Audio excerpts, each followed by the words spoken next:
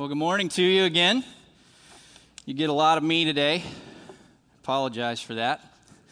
So, Pastor Matt is on vacation. He's been on vacation for the past week in Florida, having a great time. This is not the Disney World vacation that you often see from he and his family. This is a beach vacation where they just sat on the sand and he read books. And it was glorious for him, from what I understand, and for the entire family. And so he'll be back in the office tomorrow, but they've had a great vacation.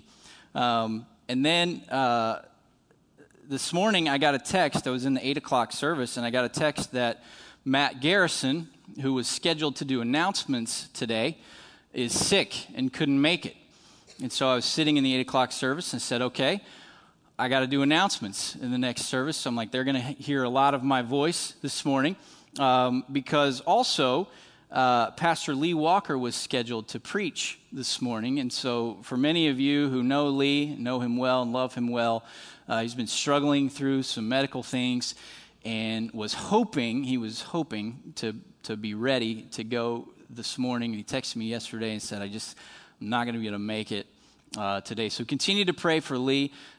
He is getting better, slowly getting better, but just not there yet for this type of thing. And so continue to pray for him. So I'm excited to be able to share with you this morning. We've been in a series called The Summer in the Psalms, where we've been looking at different psalms and how they inform our prayer life. It's been one of my favorite series, I think, of my adult life. I've really enjoyed this series. Hopefully it's been helpful to you. Hopefully it's been informative to you. Hopefully you've seen some of the language of the Psalms start to seep in to your prayers. It brings some language in many cases where we have none. It provides us words to say and thoughts to say, and so hopefully that's been helpful to you as you've been praying as we've gone through this summer. So after Emily and I got married, which we got married in the perfect year to get married, the year 2000. And all you dudes out there are going, yeah, that's good. Because I know how long we've been married. Because all I got to do is the last two numbers of the date, and I'm good. So it'll be 18 years in December that we've been married. We got married, and shortly thereafter, we moved to South Florida. There really wasn't a whole lot of reason why we moved to South Florida, other than as a kid growing up in West Virginia, I always had an infatuation with Florida and thought, hey, I want to live someplace where the sun always shines someday in my life. And so we got married. We didn't have a whole lot of stuff. We had no kids. We had no jobs. And so what do you do with that? You move where the sun always shines. And so we moved to South Florida. And so I started teaching at a Christian school there. Had two friends who I went to school with at ABC who were teaching at that same school. And so literally just called them one day and said, do they have jobs there that are available? And they said, yes, come on down. So we moved down. So we lived in South Florida for about 10 years in Fort Myers. And all three of my girls were born in Fort Myers at the same hospital.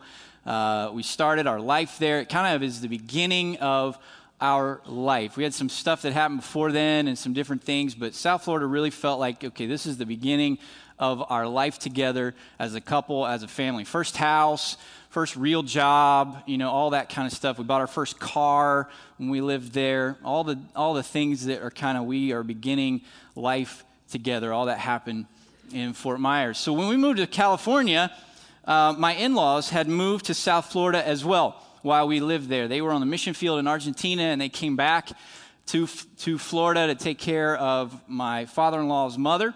And so they were living in South Florida. And so we moved to California, and we did what every other Californian would do on vacation, and that was go to Florida. And I really didn't understand that. And I would ask people, why are you leaving California to go to Florida? Because California, is all the good things of Florida and none of the bad. So no humidity, no fire ants, no snakes to speak of that eat you while you're sleeping, no alligators. None of that exists in California. But for some reason, people in California would go to Florida for vacation. And so we did the same thing because we had family there. That was our excuse. So we would go to visit the in-laws. And so a couple years ago, my youngest daughter was 5, and so we went over Christmas break from California to Florida, and the whole family ended up there. We spent Christmas break there in South Florida, doing what you do over Christmas break, sit and watch football and eat lots of food. It's just great for you. But they have a pool on the back of their house, and so my youngest daughter was learning how to swim, and so it was just a really, really good time together in Florida. I think she was 5. She's 8 now. So one of the days that we were there, we were standing in the back room, just Abigail and I were standing in the back room, and this is the room we were standing in. There's a bunk bed in there, and it's a full bed on the bottom and a twin bed on top. Have you seen those where they kind of have a full bed coming out this way and then the twin bed goes across? It's kind of like a loft bed. So that was what we were sleeping on, and we were standing there doing something, I don't know what, and she had something in her hand, and I don't remember what it was, but she dropped it, and it rolled underneath the bed on the bottom. So she's 5, and this is a full-size bed, so it's kind of big for a 5-year-old. And so she starts crawling underneath the bed to find this thing that had rolled underneath the bed. And she can't find it, and she's getting a little deeper back in there. And so dad instincts kick in, and I get down on my hands and knees, and I reach out and I grab her ankle, like she's going to go off the edge of a cliff or something while she's under this bed. And she's crawling a little further back. And the way the bed is built, you can't really get in from the sides because it's got those railings on each side where the twin bed is. So you got to go in from the end.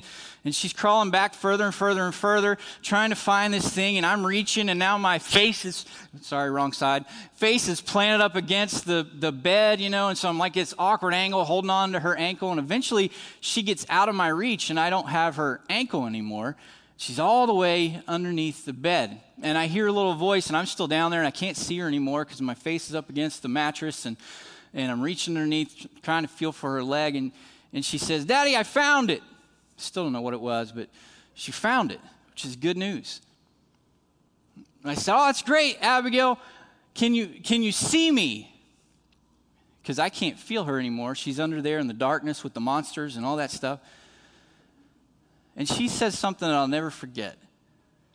Out of the mouth of kids, right? She says, "Daddy, I can't see your face, but I can see your hand. I can't see your face, but I can see your hand." Psalm 103 is David proclaiming to the world, "Daddy, I can't see your face, but I can see your hand." And it results in praise. Praise. So we're in Psalm 103 this morning. If you want to take your Bibles or your apps and go to Psalm 103, we'll read that in just a moment. Louis Giglio, in his book, The Air I Breathe, has defined worship as our response, both personal and corporate, to who God is and what He has done. Our response, both personal and corporate, to who God is and what He has done. Psalm 103 is David's response to who God is and what He has done. Let's read it together. Would you stand as we read this beautiful psalm together? Verse 1 of Psalm 103. Praise the Lord, my soul. All my inmost being, praise His holy name. Praise the Lord, my soul, and forget not all His benefits, who forgives all your sins and heals all your diseases, who redeems your life from the pit, crowns you with the love and compassion, who satisfies your desires with good things, so that your youth is renewed like the eagles. The Lord works righteousness and justice for all the oppressed. He made known His ways to Moses, His deeds to the people of Israel. The Lord is compassionate and gracious and slow to anger and abounding in love. He will not always accuse, nor will He harbor His anger forever. He does not treat us as our sins deserve or repay us according to our iniquities. For as high as the heavens are above the earth, so great is His love for those who fear Him. As far as the east is from the west, so far has he removed our transgressions from us. As a father has compassion on his children, so the Lord has compassion on those who fear him. For he knows how we are formed. He remembers that we are dust. The life of mortals is like grass. They flourish like a flower of the field. The wind blows over it, and it is gone, and its place remembers it no more. But from everlasting to everlasting, the Lord's love is with those who fear him, and his righteousness with their children's children, with those who keep his covenant and remember to obey his precepts. The Lord has established his throne in heaven, and his kingdom rules over all. Praise the Lord, you his angels, you mighty ones who do his bidding, who obey his word. Praise the Lord, all his heavenly hosts, you his servants who do his will. Praise the Lord, all his works everywhere in his dominion. Praise the Lord, my soul. This is the word of the Lord. You may be seated.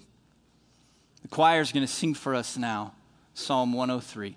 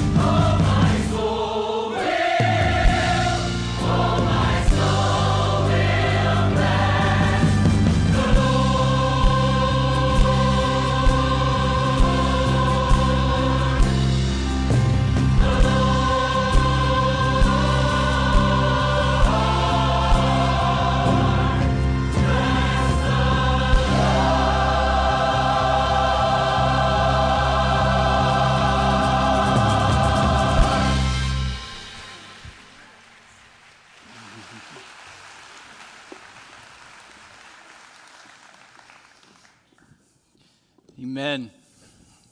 Thank you, choir, very much. There's three things that we see in this psalm as we work through the words of God through David. The first thing is that God is the God of me. God is the God of me. God is a personal God. He's a God that cares about us individually. He's my God, and He's your God individually. And as David starts out this psalm, he recognizes that God is his God, a personal God. Verses 1 through 6 really share those words with us. David says this: "Praise the Lord, my soul, all my inmost being, praise His holy name. Praise the Lord, my soul, and forget not all His benefits, who forgives all your sins and heals all your diseases, who redeems your life from the pit and crowns you with love and compassion, who satisfies your desires with good things, so that your youth is renewed like the eagles." He cares about us individually. He cares about what we go through. There's a phrase in there in verse 4. He redeems our life from the pit and crowns us with love and compassion. This word love is a really descriptive word of what God thinks of, feels for, and works toward with us. It's a Hebrew word, chesed, C-H-E-S-E-D. Chased. If you have a margin in your Bible or on your notes, you want to write that down. This word chased, C-H-E-S-E-D, is the word there for love. It's an interesting word. It's used 245 times in the Old Testament. 245 times in the entire Old Testament, this word chased, C-H-E-S-E-D, is used. 127 of those times take place in the Psalms. And this is one of those occasions where the English language doesn't really have a word that gets all the way there. And so it's translated different ways in those 245 times that it's used. Sometimes it's translated steadfast love. So we take love and we add the word steadfast to it to try to get in the realm of what this is trying to convey. Chaste. Sometimes it's translated faithfulness. Other times loyalty or mercy or kindness in those 245 times that is used. All of it conveys the fact that God truly loves me. That God truly loves you. With a steadfast love, with a faithfulness, with mercy, with kindness. That is all true of how God feels about you and me. That's a hard thing. You see, there are days where I don't really love me. And I'm sure you can relate. But God truly loves you. That's unique. It doesn't come with strings attached. It doesn't come with expectations of what you have to do or what you have to bring to be a part of that love. He just loves you. God chased you. He loves you. And so David at the beginning of this psalm is saying, part of what you need to understand is that God loves you. It's not just a passing fancy or a like. He loves you and will love you steadfastly, faithfully. He delights in loving you. You matter. Because you matter to God. Your story matters. Because your story matters to God. God cares about you. And so as we pray psalms of praise, it's important for us to pray that, God, you love me. No matter how I feel right now, no matter what I've done, no matter what I'm bringing in this moment, God, you love me. And that hasn't changed. You love me steadfastly, faithfully. You love me. It reminds me of what Paul says in Ephesians chapter 2 about how God thinks of us. Verse 4 says, "But because of his great love for us, God, who is rich in mercy, made us alive with Christ, even when we were dead in transgressions. It is by grace you have been saved. And God raised us up with Christ and seated us with him in the heavenly realms in Christ Jesus, in order that in the coming ages he might show the incomparable riches of his grace, expressed in his kindness to us in Christ Jesus. For it is by grace you have been saved through faith. And this is not from yourselves, it is the gift of God, not by works, so that no one can boast. For we are God's handiwork, created in Christ Jesus to do good works, which God prepared in advance for us to do." God loves you. God cares about you. God is kind to you. He's faithful to you. The second thing that we see here is God is the God of others.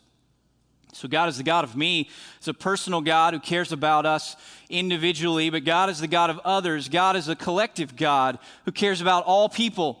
So not only is it true that he loves us individually, but it's also true that he loves us collectively. He loves us all. Verse 8, "The Lord is compassionate and gracious, slow to anger, abounding in love. He will not always accuse, nor will he harbor his anger forever. He does not treat us as our sins deserve, or repay us according to our iniquities. For as high as the heavens are above the earth, so great is his love for those who fear him. As far as the east is from the west, so far has he removed our transgressions from us. As a father has compassion on his children, so the Lord has compassion on those who fear him." When we read those words, just like when we read the word love, it sometimes doesn't translate to us and it doesn't hit us the way that it really should hit us. When we see that God loves us, we also, when we read these words, like God has removed our transgressions from us, as far as the east is from the west, we can just so easily read over that. Why is that? Because deep down, most of us think that we are relatively good people. You walk up to someone on the street in society today and you ask them, are people mostly good or mostly bad? And you'll most likely get the answer that, yeah, people are mostly good and they do some bad stuff here and there. And that's kind of the image that we have of ourselves. I'm mostly a good person, and every now and then I mess up or I do something that I shouldn't have. You see, most of our problem isn't that we have too heavy a view of sin. So we have too light a view of sin. We don't understand truly the ramifications of sin in our life. Theologically, we can get there. We can talk about it. Theologically, we can say, sin is responsible for breaking our relationship with God and breaking our relationship with each other and breaking our relationship with the world. We can theologically answer that question, and we can talk about it intelligently. And we can use the Sunday school answers that I even was taught here at Bible Center, which are good and they're helpful, that sin is to miss the mark. But most of us, when we talk about sin, missing the mark, we think I'm just a little to the side. If this is the mark, then I'm right in here. And if I do some things, if I work hard, then I can correct that and I can hit the mark a little bit more. And then every now and then I'm off to the side again. And that approach allows us to wade into other people's lives and judge them for their sin because we don't see our sin as a major problem. And so I can post something on social media condemning somebody, or I can have a conversation that says what you're doing is wrong or terrible because I'm not really in touch with my own sin. Because I see it as just a little bit off. Not a lot, just a little bit. Because I'm mostly good. The problem with that way of thinking is that the mark that we've missed is holiness. It's holiness. And so sometimes we get to the end of the day and we sit down when we think about it, and when we spend some time in prayer, and maybe we actually confess some things before the Lord at the end of the day, and we sit down and we think about those times where we may have done something wrong during the day, and we start to analyze some things. You know, that moment I was a little bit angry. I don't know that I really crossed the line. You know, if the mark is here, I was just a little bit angry. You know, they cut me off though in traffic, and God understands that. And here I was, you know, my kids' rooms they're just a mess, and God understands that. And so that wasn't real bad. You know I said some things I shouldn't have, but it's okay. And that one I lied, and that definitely is wrong, and I shouldn't do that. And so God, I am so sorry that I lied. Does it sound like a conversation you've had with yourself? Maybe I'm the only one. If we truly understood the magnitude of sin, we would come to the end of the day, and instead of looking at those moments where we feel like we might have been just a little bit wrong, we would be asking ourselves, when was I holy today? Because that is the mark. And when we start to evaluate our life based on that, instead of my list of what I consider right and what I consider wrong, but I really look into the face of a holy God, then I read words like my sin has been moved as far as the east is from the west, and I realize that my sin cost God everything. It cost him his son on the cross. That's how big my sin is. Because not only does God love you, but God is also just. And the two coexist. And so in order for us to know God, Jesus had to die. And so God sacrificed his only son on the cross because his justice is so great and his love is so great. That's how much you matter. That's how much your story matters. But that's how big your sin is.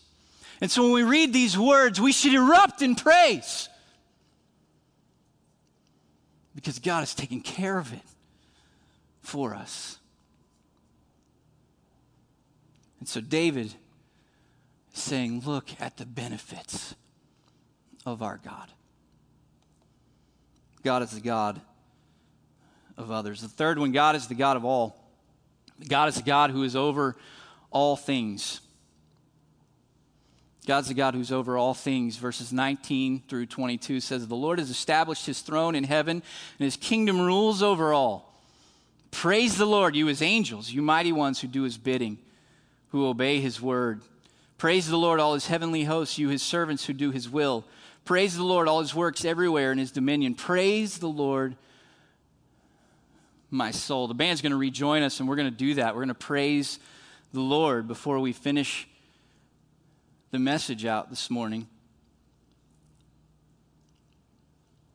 But what we have hope in is that this God who is over all is also good. So this God who has control, who has dominion, who has sovereignty over all, not just us, but over the entire universe and the heavenly realms. He's not only in control of all that, but he is also good. He's good. And he's working to restore, and to redeem, and to reconcile all things to himself. He's a God who is worthy of our praise. So let's do that. Let's stand and let's praise him.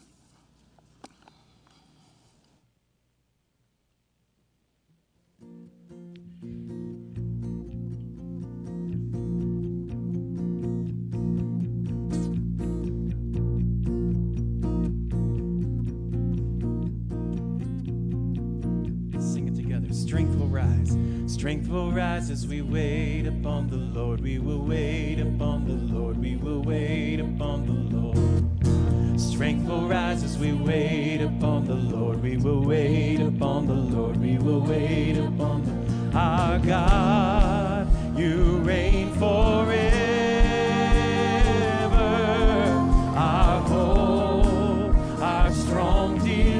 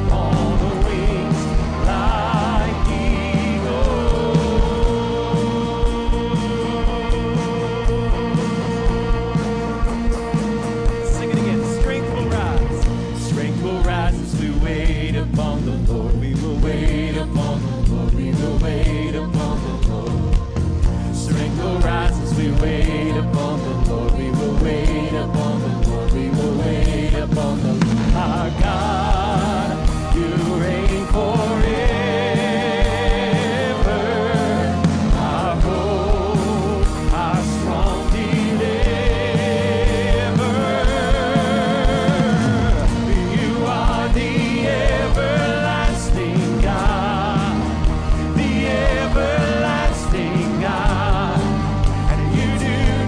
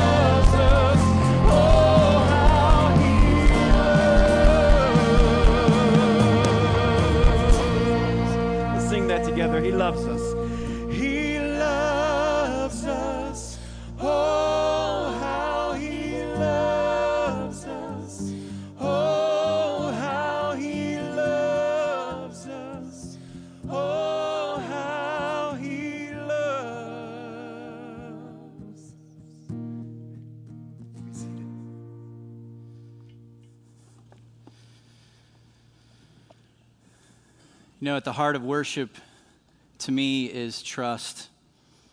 Trust is an interesting concept. It takes a long time to earn it, a moment to lose it. For many of us, for some reason, trust in God is hard. We read these words, like these words in Psalm 103, but we walk away and we still struggle to trust. Trust means we have to lay down some of our opinions, ideals, thoughts, values, and beliefs. And we have to realign to God. We may have to change a lifestyle or give up a relationship because God has said that's wrong or that's bad for us. Trusting is easy when it doesn't challenge anything that I'm doing or thinking. Trust is easy when I'm left alone to do whatever I want. Trust is much harder when I actually have to move or change in order to be in alignment. We want to say, God, I trust you, but I'm going to live my life the way I think I should from my extremely limited perspective. Because this is different, or you don't understand, or there's no way you could mean that or want that. Trust actually happens when we don't have perspective, when we don't necessarily understand, and when we can't see everything clearly. When we make a move, when that is true, then we exhibit trust. Trust in God that leads to worship of God contains a willing submission to His word. His ways are higher, His ways are greater, and my willing submission to those ways is worship built on trust. Trust is saying, God, I can't see your face in this moment, in this darkness, in this struggle, but I've seen your hand. I've seen your hand move in my life. I've seen your hand draw me to you. I've seen your hand shape me and change me. I've seen your hand move lives around me. I've seen your hand bring hope through others. I've seen your hand paint the morning sky. I've seen your hand give me grace and mercy when I didn't deserve anything. I've seen your hand bring me hope in the middle of despair, joy in the middle of grief, and light in the middle of darkness. God, I can't see your face, but I've seen your hand, and that's enough to prove your goodness. That's enough to prove your faithfulness. That's enough to prove your steadfast love. And that's enough for me to praise you endlessly with my whole life. Would you pray with me this morning? God, we give you praise and we give you glory for who you are. You're the creator, you're the king, you're sovereign, you're omnipotent. You're everywhere at the same time. You are love, you are just.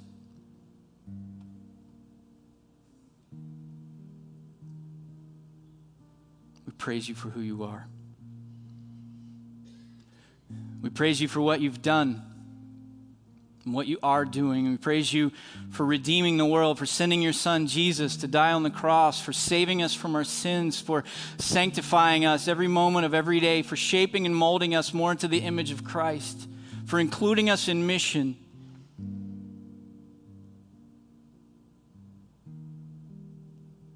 We praise you for what you've done. We praise you for what you are doing and what you will do. We praise you that you are reconciling all things to yourself, that you are making all things new, that you are working on our behalf for our good and for your glory.